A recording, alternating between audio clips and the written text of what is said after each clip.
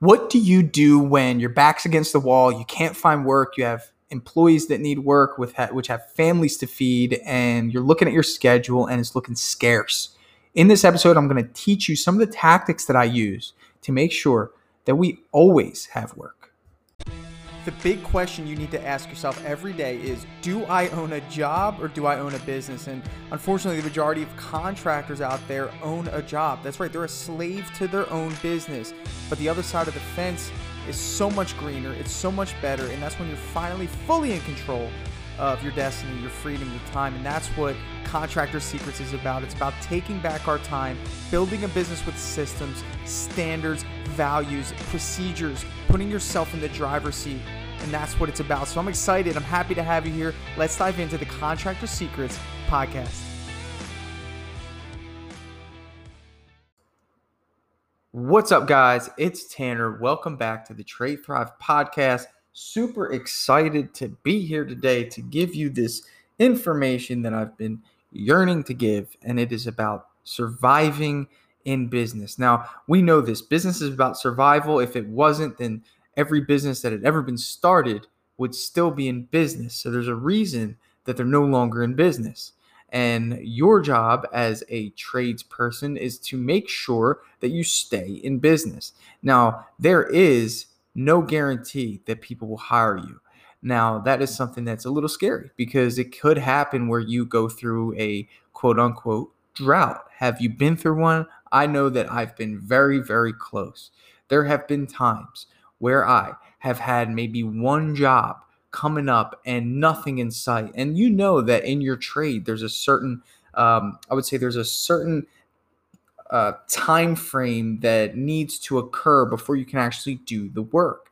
That is, people who want to, set that time for a specific date. There's people that want colors picked if you're in painting, or a specific flooring type picked if you're in flooring, and they're waiting for maybe a different trade. So even if you get someone that says that they want to do business with you, what happens when it doesn't fit in that time frame that you need it?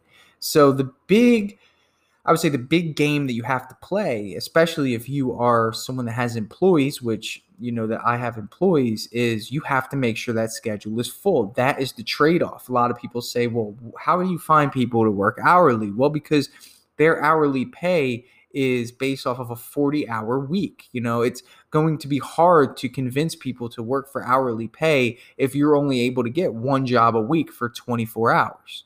So your job as a business owner who is actively keeping employees busy is to make sure that that schedule is back-to-back full. So I mastered keeping one crew busy the first year and a half of my business. So for me to extend to two crews, it wasn't a matter of taking on more work. It was being able to guarantee that I can keep another crew busy for 40 hours. So that is the trick. So there have been times where I have not had work for the upcoming week on a Sunday. It'd be Sunday morning and there'd be nothing for the next week. And it wasn't because I wasn't working. It wasn't because of things that I could control. It was things that were outside of my control. I really thought I had done everything right. But my ability to be resourceful was the difference maker in those tough times. There would be times where I'd say, hey, there's no work Monday, but we have work Tuesday, Wednesday, Thursday, and Friday. Did we have the work? No, we didn't. But I made sure I told my team that because I didn't want them to panic. But rest assured, on Monday, I'd worked harder than I had ever worked to make sure that that happened. And there was a belief that occurred in me that told me, you're going to find work. Don't worry about it. Just do your process. Do what you do. Okay, because in this business is a numbers game. When you serve homeowners, there's so many of them that, you just have to put yourself in the position to be to sell them. And I outlined my entire CRM, my entire sales department of my business based off of categorizing people based on where they are in the buying process. Those of you who have bought into the automations that we offer, that I set you up with deal stages. And part of the reason why we have these is not only to make sure that the right communication is going out at the right stage that the person's in, but it's also a crazy good sales tool for you. Because for me, if I'm ever in a position where I need to find work, which I do repetitively, okay, I don't wait now. From previous experience, I would wait until work slowed down before I pressed my foot on the gas, and I would go from 0 to 90 miles an hour. But I learned that it's better to go to hit 60 miles an hour every single day, where I don't have to go 90 miles an hour. I could just do 60 miles an hour and I will always have work. That requires having a daily discipline to follow up, to make phone calls, to work deals, okay, every single day. Okay. So for me, I learned that. So right now, where I'm at in my business, and as I pull up my calendar here, I am booked out until the 1st of November, and it's the 5th of October. Okay. So I have all these jobs in booked out slots, which are great. But right now is where I'm going to put my foot on the gas at 60 miles an hour. I don't care that I'm booked up a month. I think that you should book up 2 months. I think any longer than 2 months means that it's time for you to get another crew. Now, those of you know that I work with teams of 4. So, I only need 4 to 5 jobs a week to keep these guys busy. So with all that being said, I learned, 60 miles an hour is the foot that needs to be put on the gas. That's how fast we need to go in terms of sales. And my daily routine is this. First thing I'm doing is I'm looking at my notification ticker to see who's been opening up my proposals over the weekend. If it's Monday, okay, I'm going to give you guys my Monday routine. Who's opening my proposals? Who's interested? I am constantly looking at this. I look at this more than I look at Facebook and Instagram. Why? Because I want to be successful. This stuff is more important to me than, the birthday party that someone threw that I haven't seen in 5 years. So I look at this stuff strategically. Then I'm going into my CRM and I'm looking and seeing who is a new lead that came into my system, whether it's through a website, whether it's through HomeAdvisor, and I'm looking to see their activity. Are they opening up my emails? Are they looking at links? Okay, so I'm setting up my Monday to see who I need to contact to schedule an estimate. Because guys, you and I both know this. You need to schedule an estimate before you schedule a deal. Okay, so we have to get that estimate scheduled. That's number one. Okay, so in terms of the deal stages that I was speaking about, you have a list of people that need estimates. Okay, that's so valuable because this is your pool of potential. Okay, so if you're in a position where you only have 2 to 3 jobs scheduled, you need to be hammering out phone calls to these people in this list. These are people that come in through lead services. These are people that come through Facebook. These are people that come through the phone. These are people that come through the website. Not so much the phone, because if you talk to them on the phone, chances are they've scheduled an estimate. But you get my drift. And the goal is for you to get these people to convert to estimates. That's the first level of conversion to an estimate. Okay, that is a sale in itself. And when you start seeing it like that, you start approaching cold calling with a little more enthusiasm, because I see an estimate as I sold somebody who at one point was not an estimate to an estimate. Okay, that's the first sale that you're making, is getting people to agree to an estimate. So from there, you have to understand how to cold call. You can't just, get intimidated. And I come with a lot of cold calling experience. Those of you who know, I was in the car business, and if you don't have any deals on the board, you better get your butt on the phone.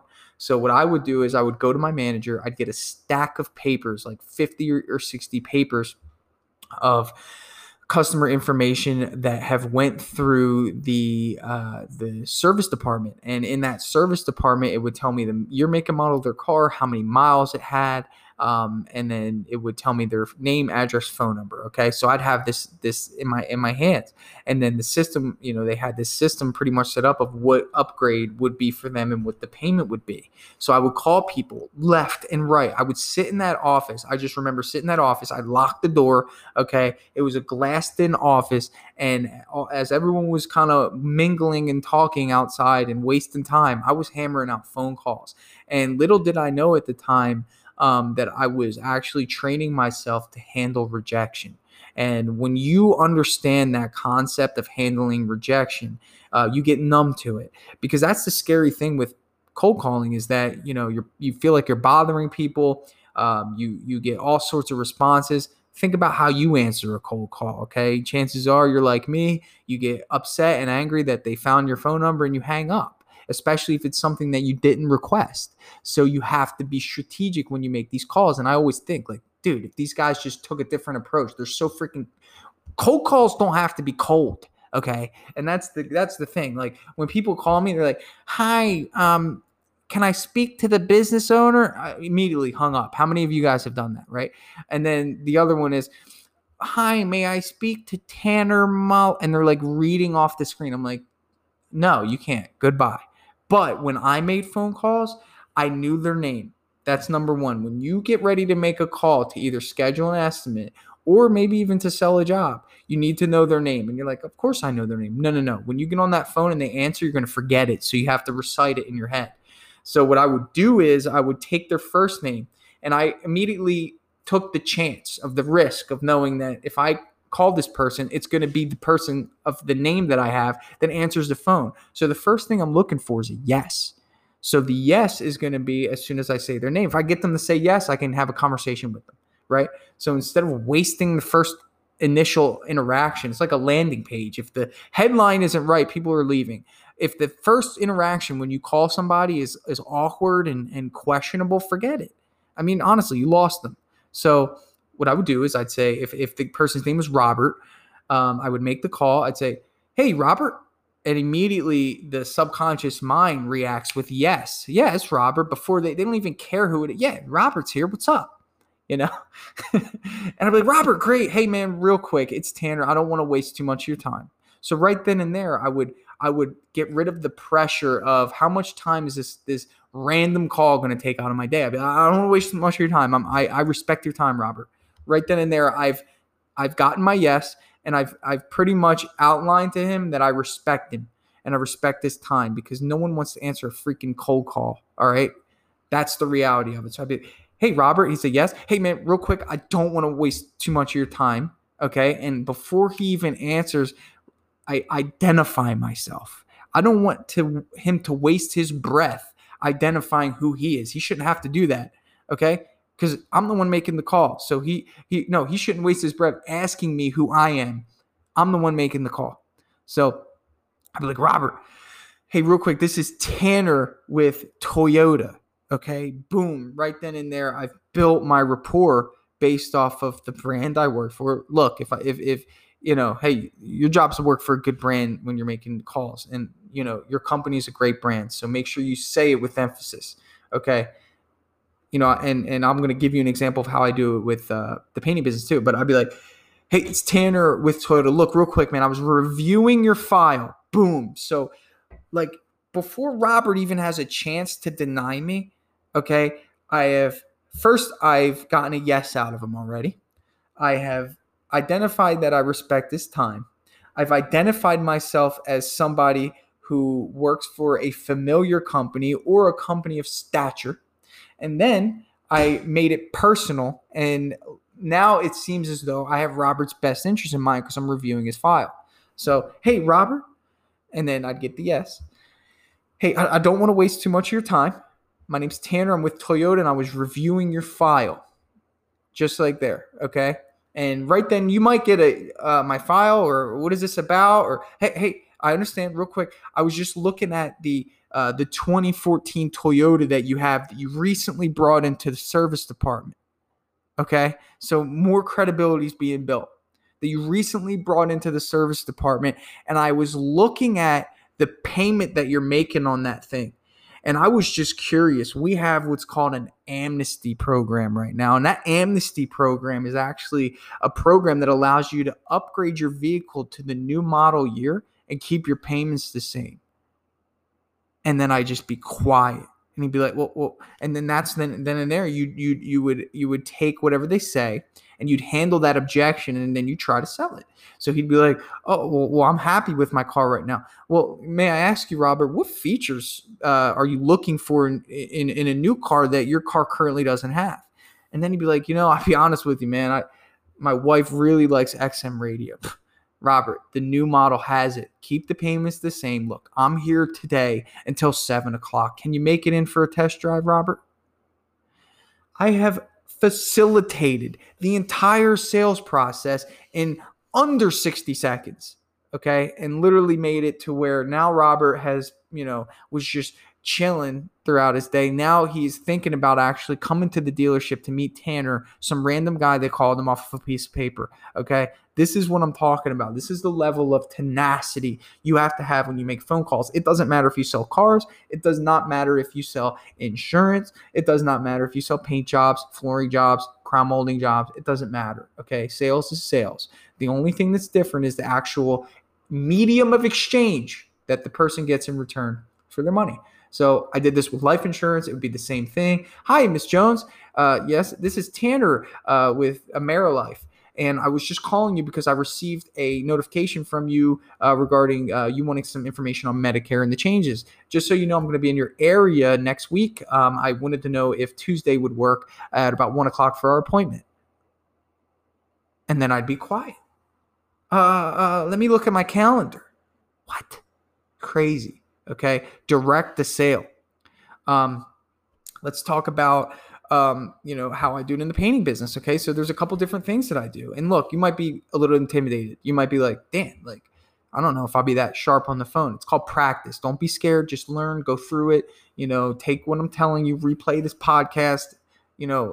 Trust me, this stuff works. And, the biggest mistake people make is that they treat getting estimates, like getting people to agree to estimates, especially with new leads, they treat that like,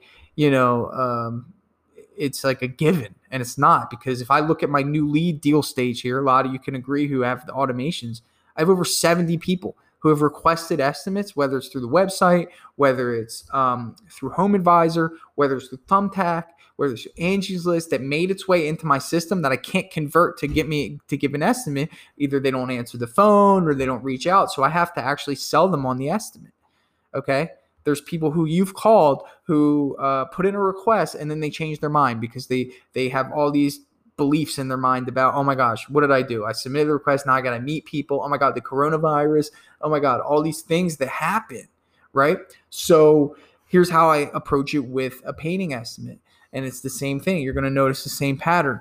Hey, Mark, this is, hey, Mark, get my yes. Hey, I don't want to waste too much of your time. This is Tanner with Premium Painting. I just received your request on Home Advisor, and I was looking at our schedule, and I wanted to know if next Tuesday at 1 o'clock would work for the painting estimate that you requested. Hold on. Let me look at my schedule. Okay, that's the response you're going to get.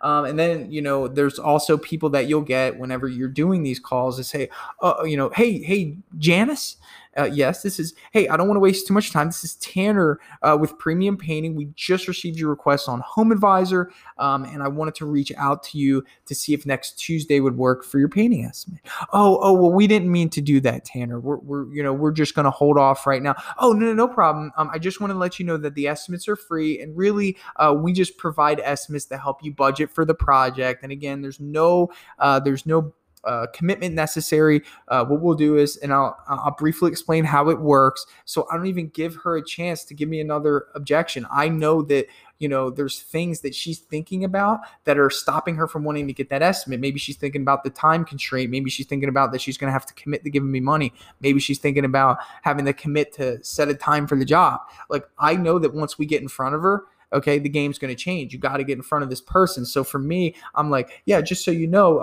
it's a pretty easy process. It's only going to take about 30 minutes. And from there, we're going to, obviously do an outline of the project, and then we will email you a proposal. So there's no need to commit on the spot. And this way you have a budget. So when you are ready for the project, you know exactly what to expect. How does that sound? Again, I just want to let you know, I do have Tuesday. Does another day work for you? Do you like mornings or afternoons? Which one do you like, Janice? And then from there, it's hard for people to say no to that. And look, I'm all about having the best interest in mind for people. Don't be, a sleazy salesperson, but like, this is the lifeboat mentality. I teach this too. The lifeboat mentality is that you have all these people in the marketplace drowning, and you're a lifeboat because you're a good person. You have integrity. You have all the intangibles of somebody who operates in a way that exudes a excellent character, okay? And you have to realize that it's either you're the one that's going to help them with the paint job or whatever service that you offer, or somebody else is. And the thing about it is, if you have their best interest in mind, there's a good chance that somebody else does not. So the idea is to get people to get in your lifeboat. And sometimes you have to do whatever you have to do it. It's advice that I got from somebody in car sales. I'd say, look, man, how are you okay with this? You and I both know that you're selling this car for $3,000 more than what you should be selling it for. And he's like, look, at the end of the day, somebody is going to sell this person a car, probably for more than what we're selling it to her for. I would rather it be me who sells her the car, because I at least know if she calls me, I'll be there for her if there's a problem, and I'll make sure that whatever the problem is gets taken care of. And from there, my eyes open. I'm like, all right, I get it. I'm in. But the good news is we're not selling cars. We're selling a service that people need more than they want. And when you have that mentality, you're even more confident on the phone, because it's like you're not even selling somebody a car. Nobody, that guy didn't need a car who upgraded to the new model. Okay, that person didn't need the life insurance I was selling. Okay, but this is what I had to do to survive. This was my job. But when I transitioned to the trades, it's like, look, your house really needs to be painted, and I'm the guy who's going to make sure that you have a phenomenal experience. So the confidence is even greater. So that's what I got for you guys. Be resourceful. If there's ever a time where you're running low on work, you need to get into that sales tool belt. You have to make sure that you have this cold calling ability. Okay, maybe in the next episode, we'll talk about after the estimate and how we call people who we've given estimates to, what that conversation sounds like. Someone that already knows you, already knows the price. Okay, and you have to overcome the objections on the phone. So that's what I got for you. Thank you so much for listening to this, guys. We got drip jobs coming out soon. I really hope that you give it an opportunity when I launch it. Probably going to announce it on the podcast first, so stay tuned. Appreciate you guys. If you haven't done so already, please leave me a review on Apple. A nice 5-star with a little comment. Those go a long way. So I really appreciate the support on the podcast and all around. So I hope you got something out of this. If you want to elaborate on it, please reach out to me. If you want a free coaching session, what I'd like to do is just record it for the podcast. So if you're okay with that, send me an email, tanner@tradethrive.com. Hey, I just want to take a second to thank you for joining me here on the Contractor Secrets podcast. I'm just going to take this opportunity to let you know that my passion is coaching people, helping people. I've changed my Instagram name to @contractorcoach. And I did that because that is my passion. I want to help you. So please reach out to me.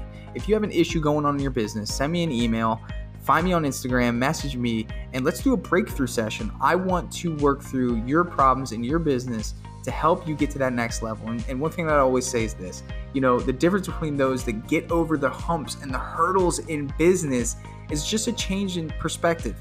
And that's what I plan to offer you. So get with me, message me, allow me to help you take your business to the next level.